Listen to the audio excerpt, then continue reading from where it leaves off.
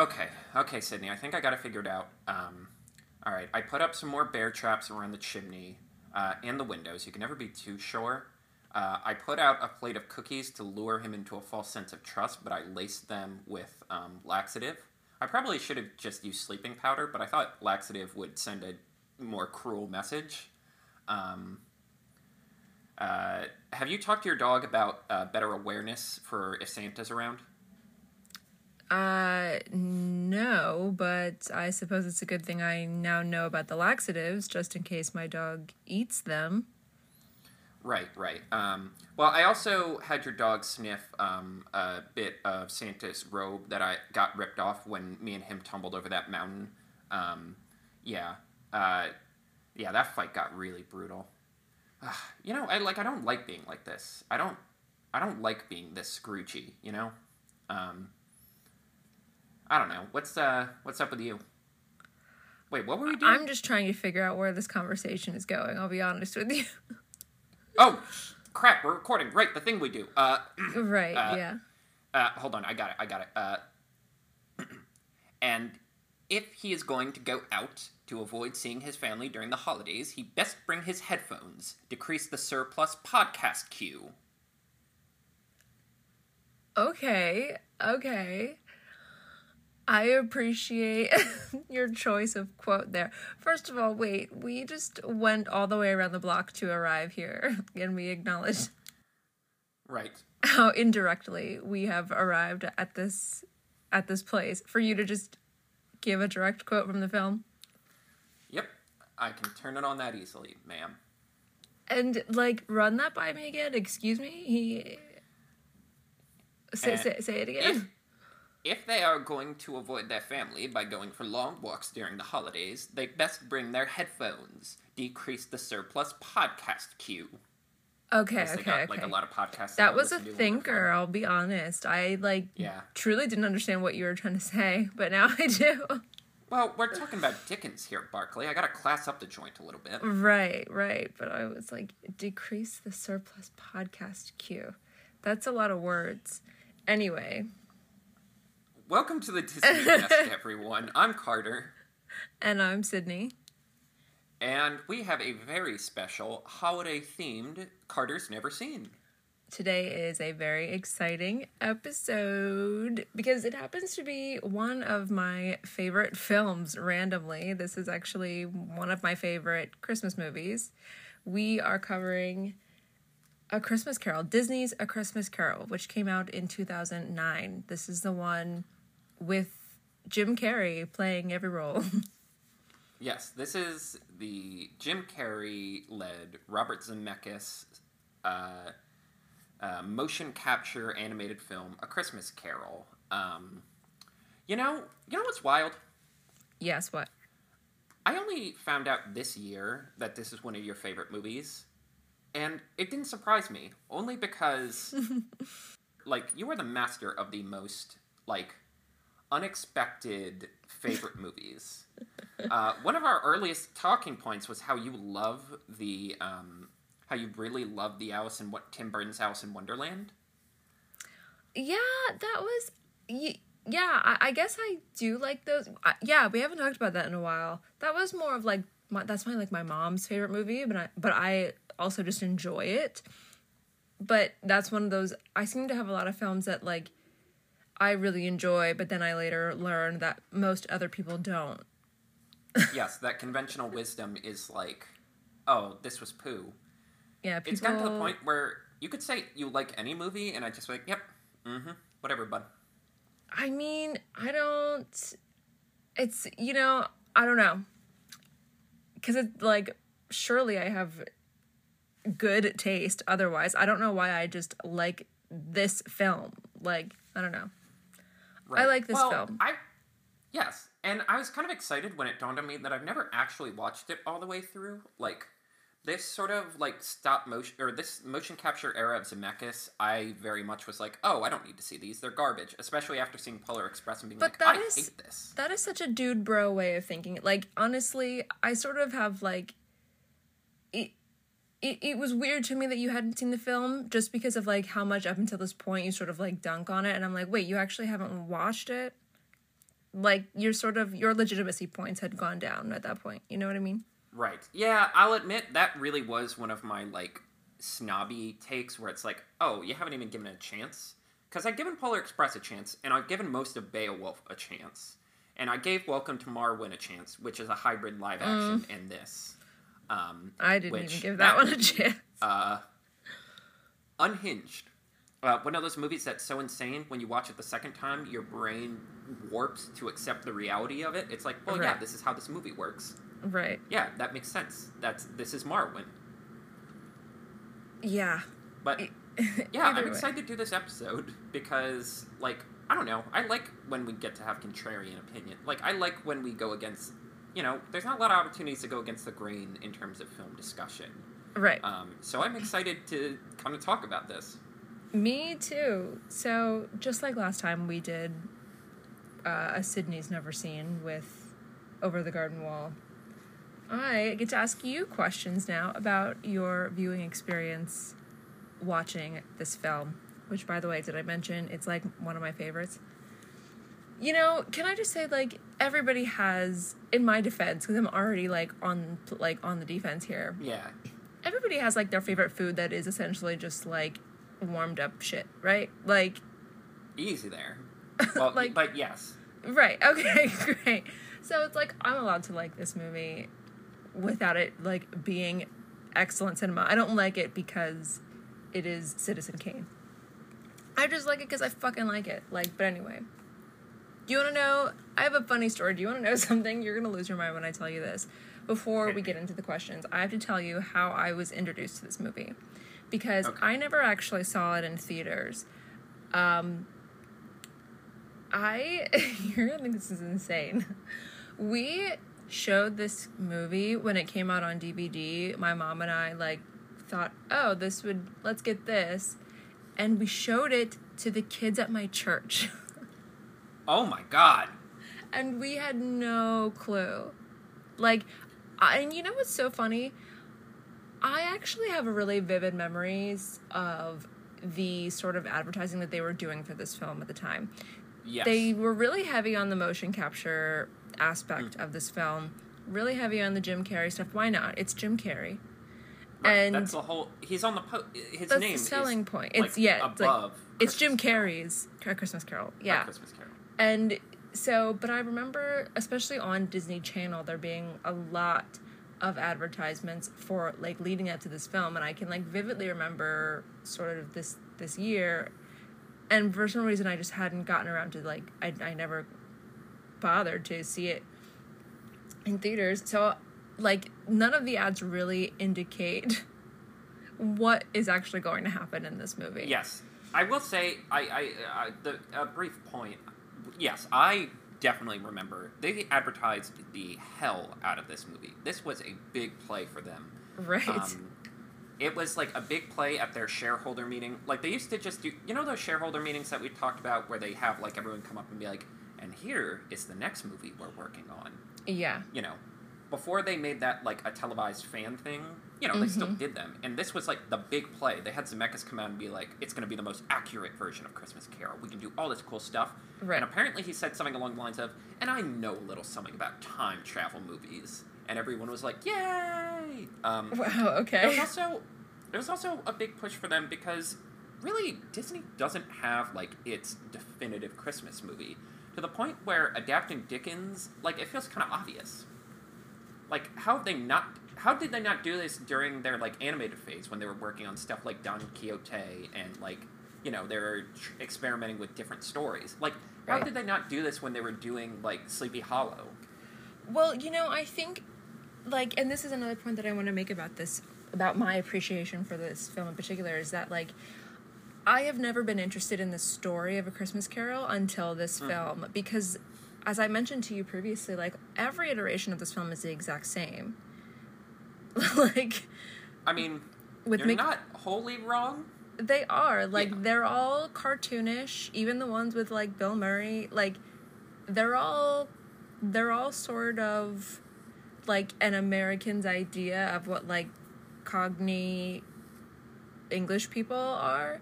And which is why it works with the Muppets, because exactly. the Muppets are inherently a parody. But it's like, I think up until this point, it's always been the most boring Christmas story for me. Really? And Interesting. that is because, like, yeah, I had zero interest in A Christmas Carol before this film came out. And so it's like, yeah, this was kind of reserved for, like, Mickey Mouse. Like, that was Disney's only other iteration. And the Right. Muppets. Is that just Right. it being a Mickey Mouse cartoon that they did once. Yes. Well, I will say, while we're on this topic, before we get into, like, the interview part of this, I started to think about this as I was watching the movie, and there's a lot of discussion as, like, a book snob who works at a bookstore, there's a lot of discussion about the canon, like, sort of the iconic writers who we've put on, like, the pedestal as, like, the definitive art creators of the art form, and how it's very male-centric, it's very white-centric. Like, basically that mural at Barnes & Noble where they're all hanging out at the cafe, it's, like, one black person and one woman, and one black woman. And everyone's always like, ugh, F. Scott Fitzgerald, James Joyce, sad white boys. And I'm like, no, I actually think they contribute something. If there's one guy I'm putting on my shit list, it's actually Dickens. I'm not a fan of Dickens. Why? Every single one of his, like, quote-unquote classics does nothing for me. I never really got into Great Expectations. Tale of Two Cities I didn't get into, which is a problem, because I love French history and the French Revolution.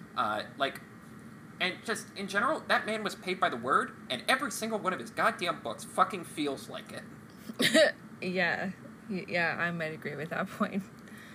I mean, I like Christmas Carol the most because I'm like, at least it's a ghost story. At least it's the, like, first ghost story in history. Right, exactly.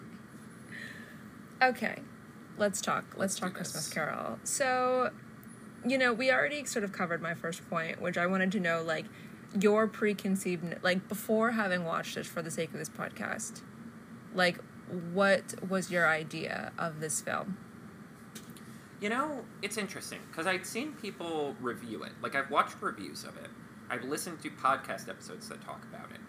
And, like, I sort of had the very generic bullet points of, like, oh, the stop motion, or I keep wanting to say stop motion. Yeah. The motion capture is creepy. Why did Zemeckis try and push this boulder up a hill? Like, it looks terrible. And, like, that's all I really knew about it. No one ever really debated it on the merits, other than making the comment of, it's not very funny. Which I'm like, I don't remember Christmas Carol being that funny. Why would it be funny? Because Jim Carrey's in it? But I think that's the problem. Like, people go in expecting it to be, like, a comedic version of Christmas Carol. Which it most certainly is not. No, it's very far from it, yeah. Right. Yeah, so, like, I feel it's... That entire generation of motion capture movies very much, like... I realized, like... Every review I've seen of them, every discussion, they never actually talk about the quality of the movie. Which I think is why I got excited to watch it, because I'm like, oh, let's actually... Okay. Yes, we all know the motion capture's rough around the edges. It looks like it has the same problem that PlayStation 3 games had, where it's like, oh, we are not ready to jump to, like, photorealism. Hyper-realism, yeah. Yes. Okay, so that leads me into my next point for you, which is, of all of the criticism, I mean, you kind of led right into it, but of the criticism that this movie gets, which, by the way, I recently kind of popped onto Rotten Tomatoes, and I'm like, okay, the discourse here, like, isn't as severe as I thought it was. It's kind of split down the middle. It's got a 56% audience score. Yeah. And it's a 6 out of 10. It's like, people aren't, like, vomiting in their seats when they see this movie. Yeah. But, people like, really didn't turn on this until Mars Needs Moms, which Zemeckis didn't direct, but his company did. And that's when everyone was like, fuck this. By the way... Disney's like, we're not giving you another penny for this. Right. Cancel your Beatles, or your Yellow Submarine adaptation. You're done. Yeah. But I was gonna ask, like, now that you have seen it, do you think it deserves its, like, dismissal? See, this is much too interesting a film to be dismissed. That's what I think kind of bothers me a little bit, going back and reading all these reviews that just focus on the motion capture. Mm-hmm. It is a weird film. And, like, a lot of people have turned on Zemeckis over the years, but the thing is, I wouldn't call him a hack. He is much too interesting a filmmaker to make a hack. Even when he misfires, it's interesting. And this movie is utterly fascinating. Like, there are big, bold creative decisions here beyond just the technology used to capture it. And I feel like I wouldn't say I think it's a good movie, but I think it's a movie we need to have a more nuanced discussion about in terms of how it approaches A Christmas Carol. Again, a story that's been done 1,000 times. Mm-hmm. The choices it makes are very interesting. Okay, so just dive into the deep end for me. Like, why wouldn't you say it's a good movie? For me, it falls into a camp of movies. Movies I kind of love talking about where you can almost see the sort of quote-unquote perfect version or the better version based on their approach. Like, you can see what the ideas were, and it just fumbles during some of the execution. Because I really appreciate this film for, like, I guess I would argue, like, every single thing it does, it's kind of imperfect at doing, but the intent was good.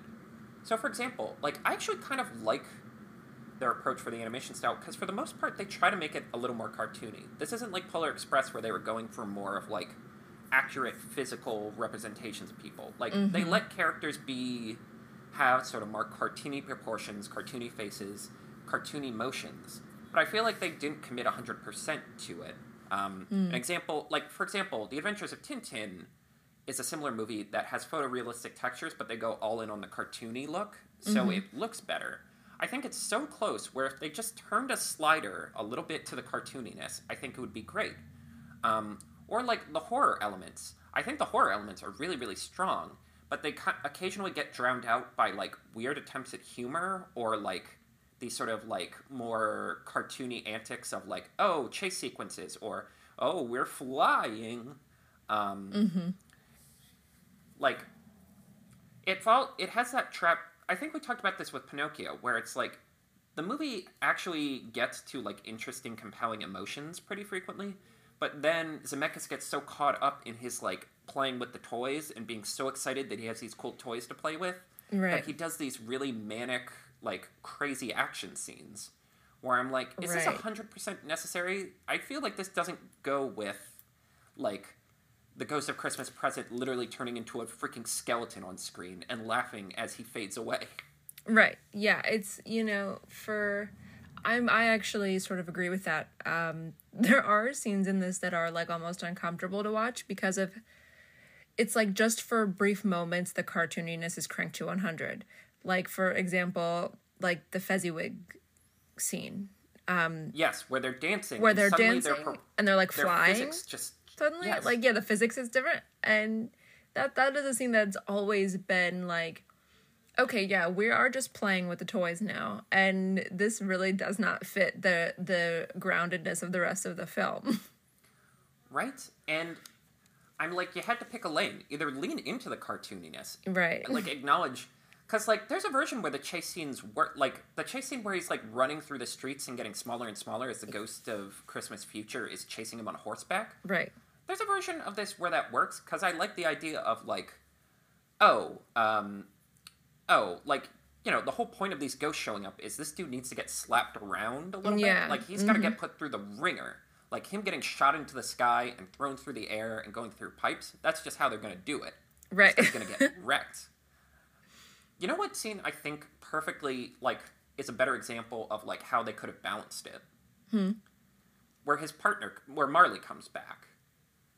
Because that scene, for me, kind of captures the weird tone that this movie needed to take. The scene with Marley is what I think made me, like, fall in love with this movie. Because I think frame by frame, it really captures how utterly terrifying this experience would be to have in real life. Right. Like, the sound design is all, like, it's just bone chilling. The scene where he's like sitting in his chair and you can hear the chains being like dragged up the stairs, like from the other side of this door. Like, you have this sense, they somehow perfectly capture the sense of like helplessness that this man has, even though he's got like 5 locks on his bedroom door. Like, he has this sense of dread of like, there's nothing someone is coming into my house. Someone's already Right. here. And it's like, and what the fuck is, like, boom, boom, boom, like, what is making that sound and dragging chains through my house? Like, that's awful. And that's what I love about this film, is that, like, this experience, as cartoony as every other version of this film is, like, if this were to literally happen, this would be awful. Right. It has that Goosebumps energy where I'm like, reading it, it feels silly. But imagine sitting here and having this shit happen to you Right. in real time, just having to experience it.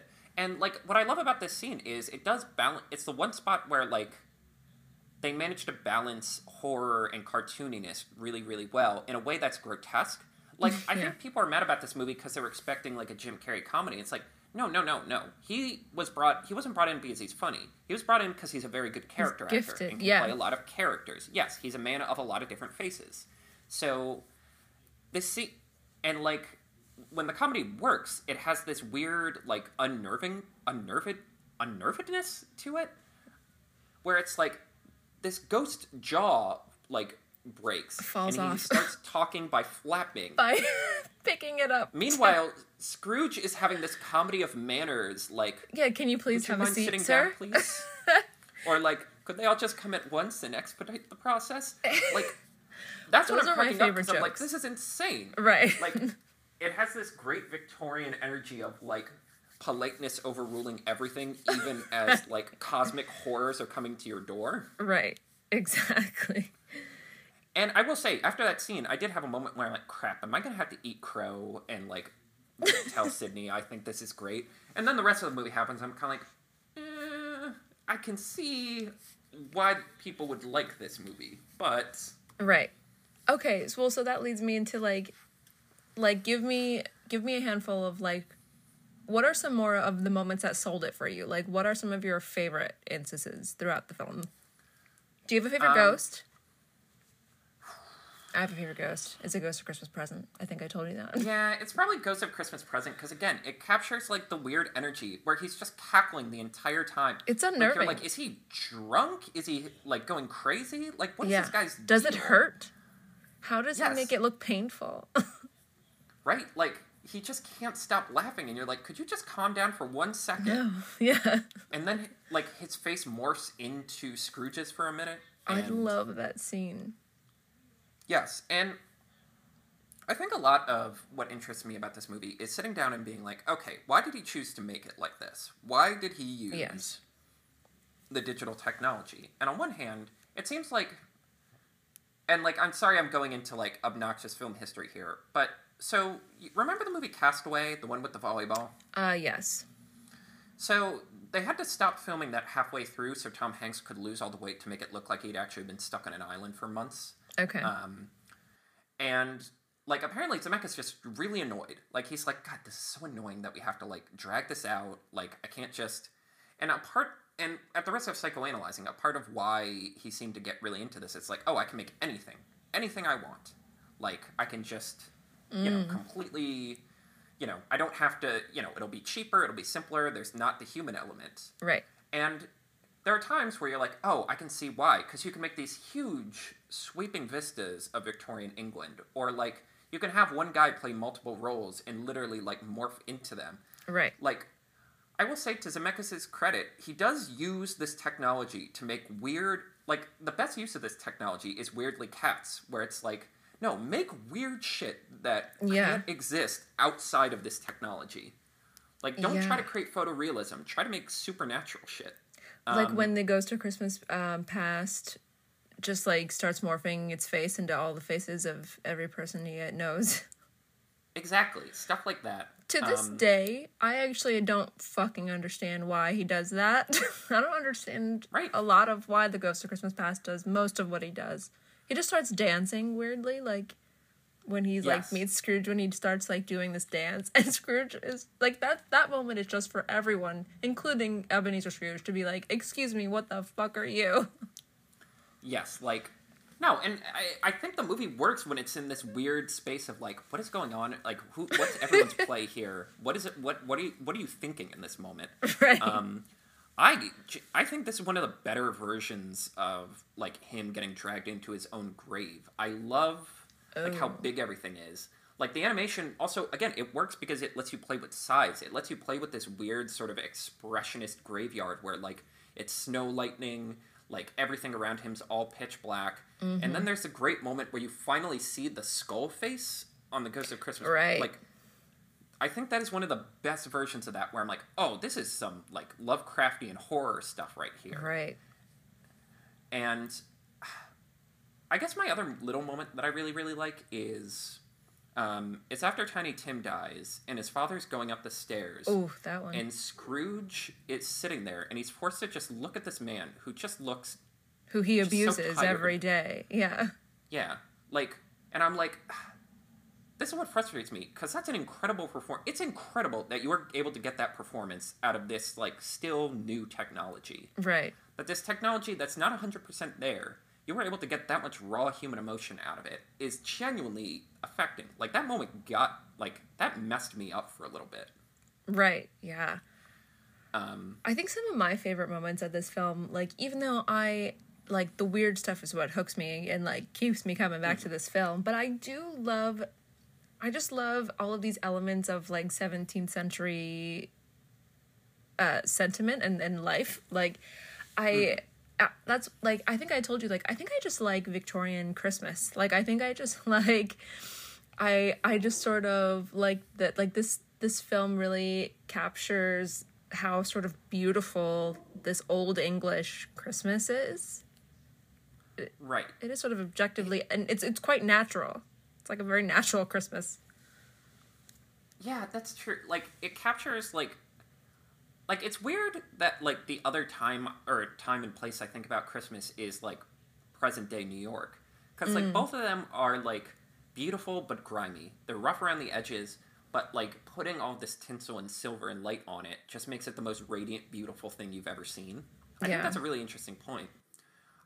I also like the Victorian elements because, like, again... I think people are expecting a comedy. It's like, no, the dramatic scenes, like, work. The bits where Carrey is doing, like, Victorian drama. Like, this bit where he's talking to his betrothed, and she's like, I release you. I'm like, this is just really well acted. Right, yeah. And I think that's the interesting thing. Like, okay, I don't like Polar Express. I think Polar Express is just bad. But this and Beowulf, I'm like, these are really good scripts and really good performances. And if people could just get past the damn... like motion capture, I think they would at least appreciate like that this is like it's almost like it's almost like black box theater because it's like all these actors in a little room with a bunch of dots on their bodies being like, imagine this world, play in this space. That is exactly, you know, the last time I watched the film, like, a couple of days ago, I was like, yeah, I feel like I'm watching classic theater. When, in the beginning of the film, when he's in his office and his nephew comes and, like, the two men that come to ask for the donation, like, this scene of just these characters moving in and out, and, like, when his nephew was making this grand speech about Christmas, I'm like, these are, like, real actors. Like, doing this craft. This feels like a craft. Yes, and it's more impressive because it's like, again, they're in a room with a bunch of boxes and a bunch of, with like... Sharpie on their face. Not period-accurate table. Yeah, with Sharpie on their face, being told, like, oh, this thing will be here, this thing will be here. This is how you're dressed. Do you want to see, like, yeah, this is how you're gonna look. It's cold as like, fuck, by the way. Yeah, it's... also factor in that it's, you know, you're still using coal furnaces at this point, so, like, it's not gonna be very warm. Right. Also, you might have dysentery or, like, 7 other diseases because, like, fuck me, we're still working on, like... germ theory. Wait, can we appreciate that this film actually captures how hard and awful life would have been in this time, and that, like, each person in this movie, even the ones that look wealthy, like, look ill. Sickly, yes. I agree completely. Everyone looks unwell. And I kind of love it.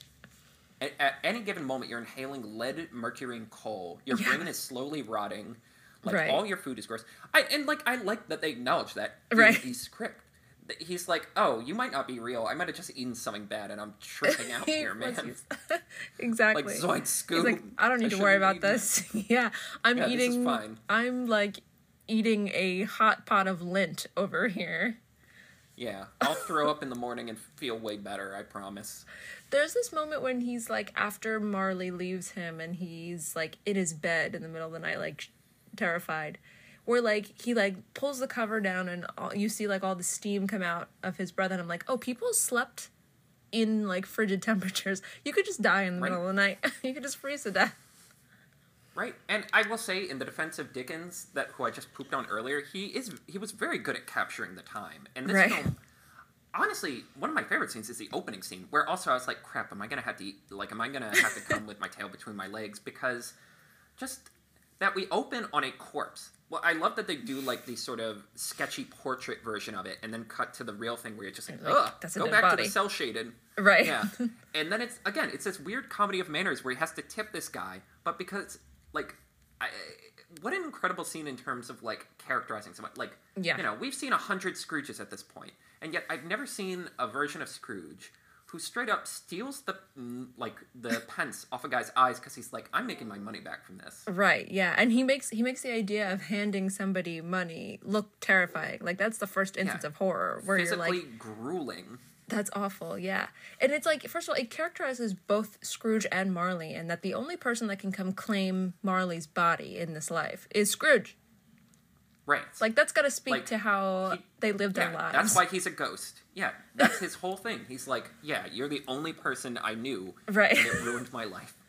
Exactly. Like, I am literally trying to save you from this exact same thing happening. Except you don't have me anymore. No one's going to come claim you. Exactly. Okay, we already briefly touched on like some more negatives, but like give me a couple more. Like we just went through the film of your positives. Like what parts going through where you're like, are you kind of cringing at? Even I have a few. Yeah, I mean, again, sometimes the tonal whiplash, like, sometimes you feel like they want it to be more of, like, Jim Carrey comedy, and you feel him, like, trying to make it funny, and it just does not work.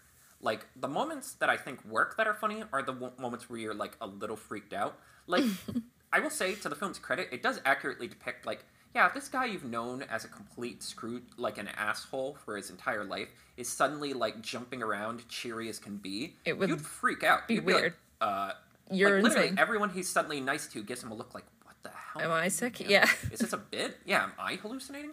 But, like, for example, there's, like, the poop joke where he's like, ugh, Christmas pudding, I presume. And I'm like, there's a handful of moments like that where they're just trying to make jokes, like, more modern jokes, and it just does not click.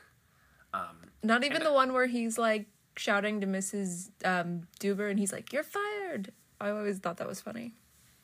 All right, that one's a little funny, but yeah, like that whole, like some of the stuff like that, like a lot of the physical comedy for me just doesn't work because Right. it gets to that roller coasteriness where I'm like, you're getting to, again, you want to play with the toys too much, and you're losing yourself in the sort of like you're losing yourself in like, oh, I can move the camera anywhere, and it's like, yes, but that doesn't mean you should. Again, like, I like the parts where we're just in a room and it's good actors acting.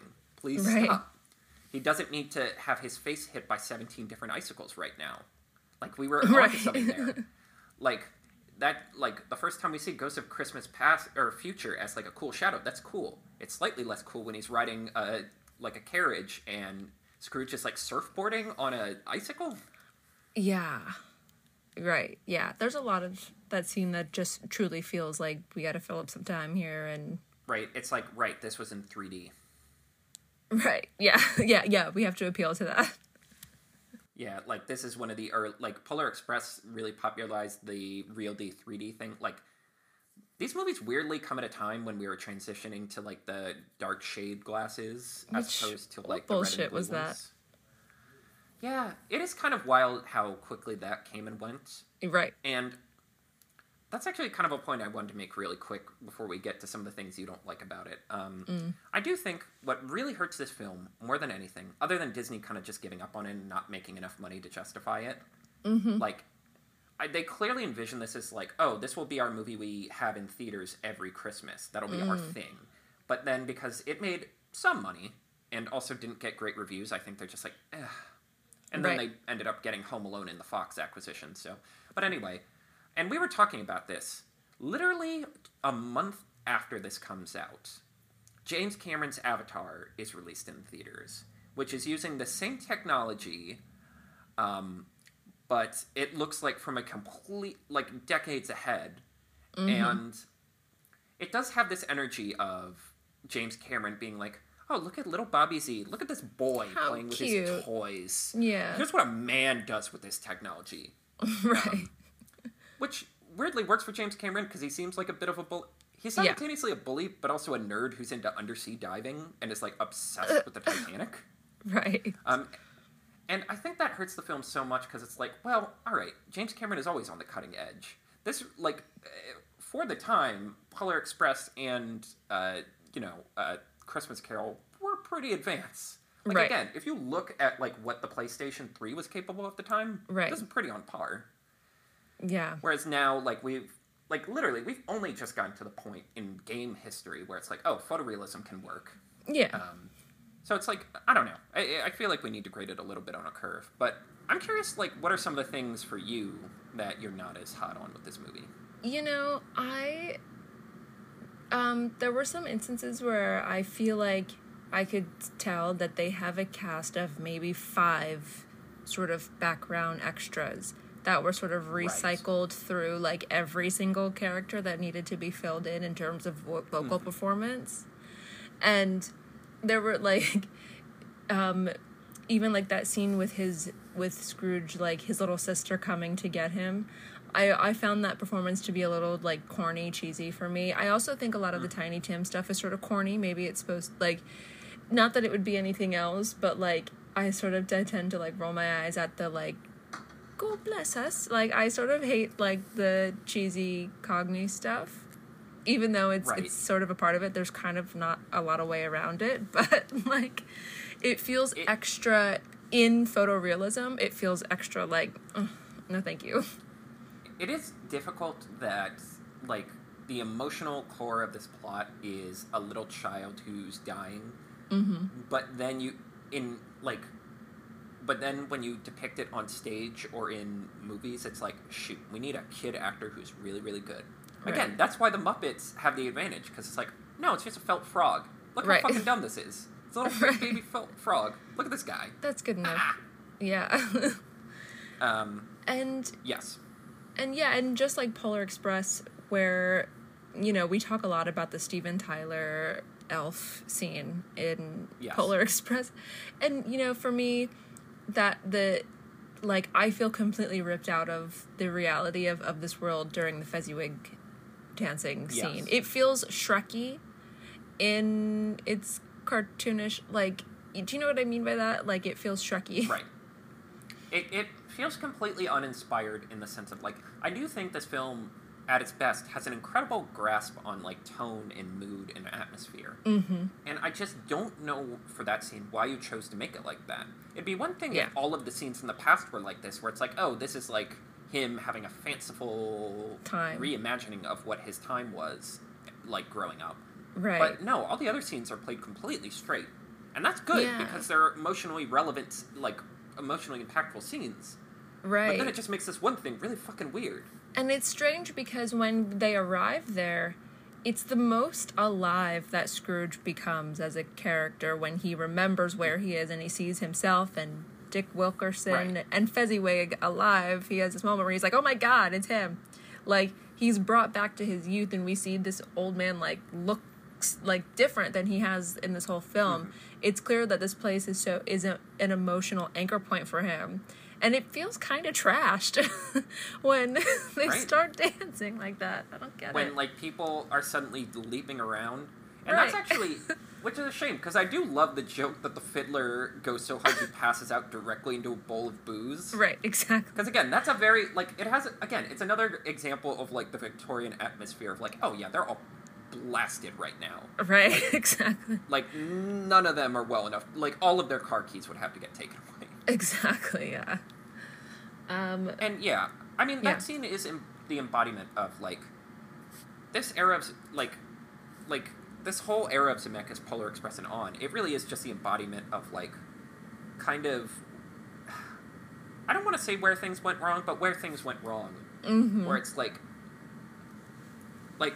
he's a very good emotional storyteller who can do, like, big, emotional, sweeping things. Like, in a lot of ways, he is similar to James Cameron in the sense of, like, he's a guy who can make big, loud movies with a lot of heart and soul. But whereas James Cameron knows the time and place to break out, like, the confetti, Robert Zemeckis never knows when it's time to bring Right. ready. He always picks the exact worst time. Lest we Right. forget the scene in Welcome to Morrowind where Steve Carell said, are you familiar with the plot at all? I stayed away from that thing. I wanted no part of it. Okay. Shortest version possible. Steve Carell plays this guy who... Isn't he like a he's veteran, or he like gets injured or something, or... Yes, he's a veteran. He's a cross-dresser. He cross-dresses at a bar well, he just wears women's shoes. It's not full cross-dressing. Anyway, he goes to a bar. A bunch of skinheads are like, oh, look at this freak, and beat him up to the point that he loses most of his memories. And his way of coping is creating a little diorama, like a fake World War II village in his backyard. And that's like the mocap scenes, like imagining the Right. world. It's based on a documentary that's actually very good. But anyway, so he has to go to court because they're like, they're charging these guys for assault. Right. And he starts, and like it's a good scene because he's like having a panic attack. But then Robert Zemeckis goes, you know what would be great? If Steve Carell imagined one of his Nazi dolls coming to life, marching into the room and shooting everyone. And you're like, Bobby, no, down, stop, put the confetti cannon away. That Put it wouldn't be away. good. No. I'm taking this away from you. Yeah, bullying is useful sometimes, right? Yeah, I'm putting this on top of the fridge until you're mature enough to handle it, sir. Yeah. Yes. Literally, if you just cut out the Fizzy Wig scene and some of the more elaborate chase sequences, I really do feel like I'd be like, that's a genuinely good movie. The scene where he like, goes to the moon, where I'm like, I can't make sense of this. This really feels like a scene that's just for the 3D. Yeah, exactly. Because I'm like, even from the viewpoint that like, oh, the point of the ghost is that he's supposed to get beat up a little bit. But he's supposed to get roughed up a little bit. I feel like really only the Ghost of Christmas Future is the one that like roughs him up. Like either way, like the scene of him like flying into space certainly never needs to happen. And like even though the part of him descending back to Earth is genuinely terrifying, but right, as someone who gets very bad vertigo, yeah, when you're like, oh shit, he's really gonna like, and then he does make an impact like on his bedroom floor. They do capture like the reality, like the physics of that a little bit. Yeah. But yeah, like, you know what's a good example of finding a middle ground for that stuff? When the Ghost of Christmas Present is about to die, and he lifts up his robe, and there are these two little kids, and like again, they're feeding back his lines from the charity thing. Right. Are there no workhouses? Yeah. And it's like, on one hand, this is goofy, crazy nonsense. But it works because it fits in the tone of like grotesqueness and unease and literal like, gross stuff. Yeah, it's gross. Yeah, like, and it works because it's like, yeah, again, it fits because I'm like, I'm uncomfortable. I'm feeling the emotion that this character is supposed to be feeling as this woman gets put in a straitjacket and she's just screaming her head off. Yeah. Like, can you imagine what people listening to us talk about this who have never seen this movie are probably thinking right now when we're just like, thinking about that. We're like, the straitjacket, and she just... yeah, like that bit with Fizzy Wig where the large-breasted women just and flies the guy through the air. Jumping, literally twirling 100 times in the air. Yes. Those of you... And they're like, wait, is this based off the Dickens book? Yeah, this is based off a Dickens book, and this is all in the same film. Everything we've talked about today is in the same Dickens film. did a lot of opium. Yes. And again, I think, like, I definitely think this film should be reappraised because I do think there's a lot of interesting stuff here that's worth discussing. But at the same time, I'm like, I can't justify how all of this stuff is in the same film. Right. Like, I'm curious, like, is this a film you watch every year? Like, is this a holiday staple for you? 100%. I start watching this... Not just a film you like.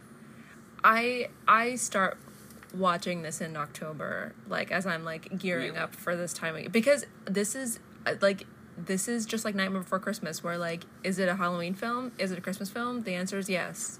Like, it's scary. This is a comfort movie for me, which is insane to say that this is, like, my comfort. I fall asleep watching this, like, But at the same time, if you know her... Like, right. Like, we're best friends. I feel like that's pretty obvious at this point, Kim, and we've done, like, 40 episodes, but, like, we're best friends. So, like, for me, I'm like, yes, that's something Sydney would say. And what did I say to you? I was like, before you watch this, please note that this is the favorite. Yeah, this is like a favorite holiday movie of a girl that prefers Halloween over Christmas. Yes. Well, I was going to say, if you could comment on that a little bit, when you were selling me on Right. this film, like, you described it as, like, this is a Christmas movie for spooky season gals. Yes, exactly. Because you know me, like, I love weird shit. Like, I love things that are, and this is like horror, quote unquote, for someone that doesn't really like horror at all. Like, I am not one to sit down and watch a horror film, a traditional horror film, but this feels like accessible, like unnerving, like for some reason, like unnerving, just plain weird stuff is like the level of scary that I can do. And it's just, I was immediately sold on this film. Because I just get such a kick out of, I don't know, like, I just find so much comfort weirdly. But like, is there any sense in spooky gals? Like, we're spooky gals for a reason, because we like things that are uncomfortable as hell. Right, you know? Right. And so for me, yeah, all of the weird parts where, like, the door knocker jump scare, like, what the fuck is that? Like, this is supposed to be like, I think I just, you know, I mentioned to you, like, a day or so ago about how this sort of, like, deconstructs the church. And as somebody with a lot of religious trauma, I, like, fucking like mocking the church. But and this film and the book kind of really openly mock the absurdity of, like, the tradition of the church and its Christmas ideals and traditions. And so for this to be a Christmas movie and it just begin with a jump scare of a door knocker that, like, opens its fucking eyes and mouth and, like, ah! Like, that's awful. And I love that. Like, I am sold. Like, I'm sold. Like, I just can't get over it. I love a good ghost story. I don't know what else to say. Right. And I'm also a history nerd. Like, I love this period of time. I love this period in, like, fashion history. There's something slightly romantic about this period of time where you died when you were 35 years old, you know? Like, right. It's got a combination of, like, talking about. Yeah, like, it is the combination of, like, a lot of my favorite things, which is, like, old English history and horror. And I also get to sort of enjoy Christmas. As someone that's, like, I'm not a Christmas hater, but, like, Christmas has never really fully done it for me. And, like, this is my gateway drug into Christmas. Right. I do think, it's funny you can't mention the, like, you mentioned the point of, like, yeah, there's something weirdly beautiful about this era, and it's, like, it really is, like, there's sort of, like, this sweeping romance to everything, but at the same time, it's like, oh, if your cook was, like, bleeding a little bit or like, drinking heavily. Great, yeah, suddenly you're dead. You're hallucinating and dying in an alley. Exactly. But, yeah, it's... Honestly, I think that is one of the biggest sells. It's a Christmas movie that works if you don't like Christmas. Right. But it also works if you do like Christmas. And I'm just going to say, like, I feel like Polar Express... That's the one people tend to be nice of this era of Zemeckis. It tends to be the one where it's like, oh yeah, we like that movie. We watch that movie every Christmas. People really love Polar Express. But I'm like, I'd rather watch this one 100 times before I even considered switching over. Because I'm like, this one is weird and interesting. And it's like, you know, it's not like one's entertaining, one isn't. No, this is entertaining. Even though I rolled my eyes at the chase scenes, I'm like, well, at least they're visually compound. Like, again... This was not the time for a confetti cannon, but, like, at least, you know, at least the confetti is a fun and pleasing color to look at. Right. And, you know, like, the thing I love about, like, a film that is just wall-to-wall motion capture, as the perspective of, like, an actor is, like, yeah, we're getting to watch these, like Colin Farrell, you know, like, these actors that are, like, classically trained do their thing. Just, like, uninterrupted. Right. And again, something is so great about that. As much as this technology is bagged on now, or at least this version of the technology, because I do think, and Robert Zemeckis made this point while he was working, he's like, look, I'm gonna take some lumps for this, and it's gonna be rough around the edges. But if I can add this tool to every other director's toolbox, then I did my job. Like, I used my platform well, and I gotta respect that as like, look, if you're a director of a certain amount of clout, you kind of have a responsibility to improve the art form for everyone. Like, if you can experiment with new technologies and like not lose your status as a director, Yeah. like, you know, you kind of owe it to you owe it to people. And at the same time, I can see why actors were genuinely excited on these projects.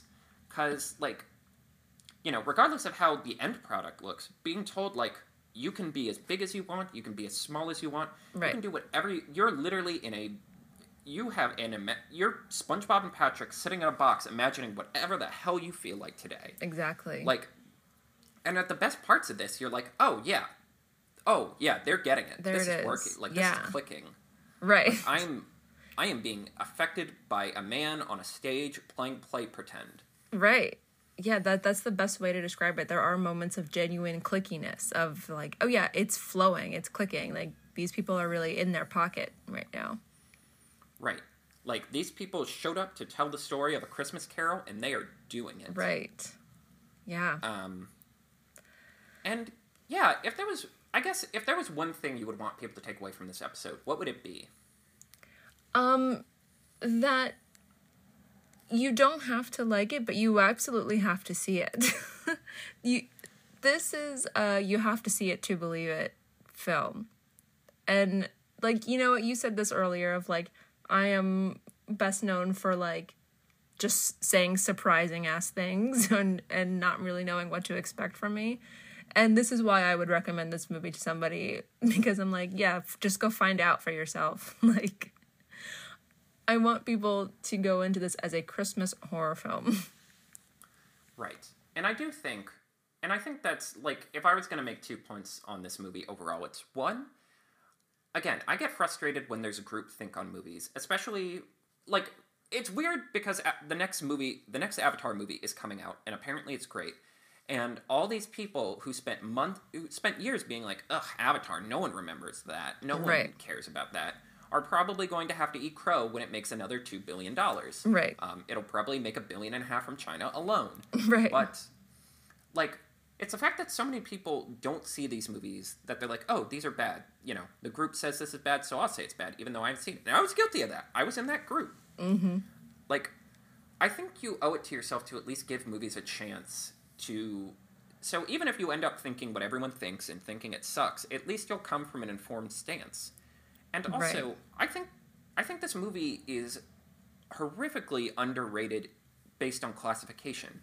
I think people had certain expectations for Jim Carrey's Disney's A Christmas Carol. Right. And because it wasn't that, they just couldn't engage with it. It was dismissed, yeah. Like, I think this is this feels like a classic literary discussion where it's like, well, what if we examine it through this critical lens instead? It's actually very interesting.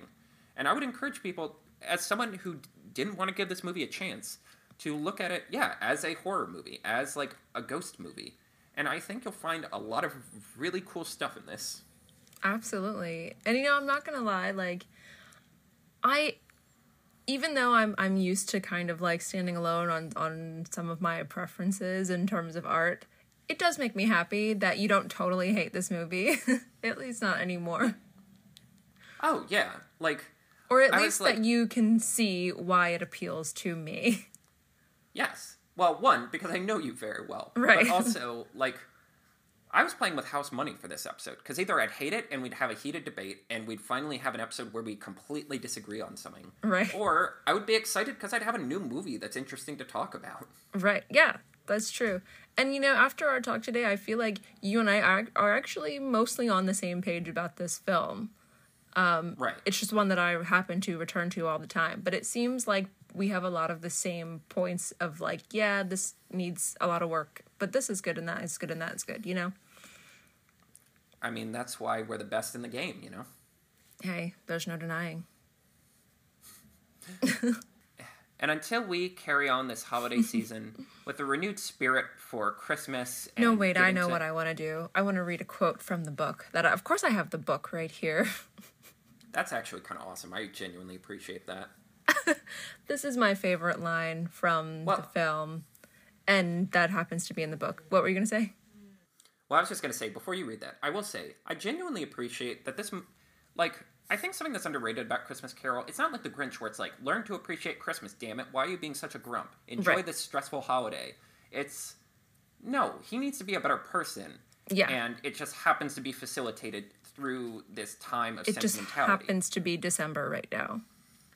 They could have done this at any time. It just happens to be like, oh, yeah. At this time of, like, strong emotions and sentimentality are when ghosts decide to play. Exactly, right. Okay, this is a quote from The Ghost of Christmas Present. Now, keep in mind, this is what I was telling you about this film and the story sort of, like, mocking and kind of kicking dirt up in the face of the church. When Scrooge questions the ghost about why it is the law for resources that the poor use and rely on to live, why they are mandatory to close on the weekend or close on a Sunday. And the ghost says, "There are some upon this earth of yours," returned the spirit, "who lay claim to know us, and who do their deeds of passion, pride, ill will, hatred, envy, bigotry, and selfishness in our name, who are as strange to us and all our kith and kin as if they had never lived. Remember that, and charge their doings on themselves, not us." Maybe I was a little hard on Dickens. Yeah, right? He gets it. He's doing drugs, but he gets it. He was blitzed on opium 99% of the time. Exactly. But, yes. And on that note, dear listeners. I'm Carter. And I'm Sydney. God bless us, everyone. Beautiful. Perfect. Nailed it. Put me in this. Add me to this movie, damn it. I'm coming for you, Zemeckis. We could do this. Reshoot this movie. Right. You coward. The Disney Desk is written, produced, and edited by Sydney Nicole Barkley and Carter Glace. Please follow us on Twitter at DisneyDesk or send us an email at podcastdisneydesk@gmail.com. Want to support the magic? Use the link in the show notes to make a donation to the Disney Desk podcast. We would greatly appreciate it.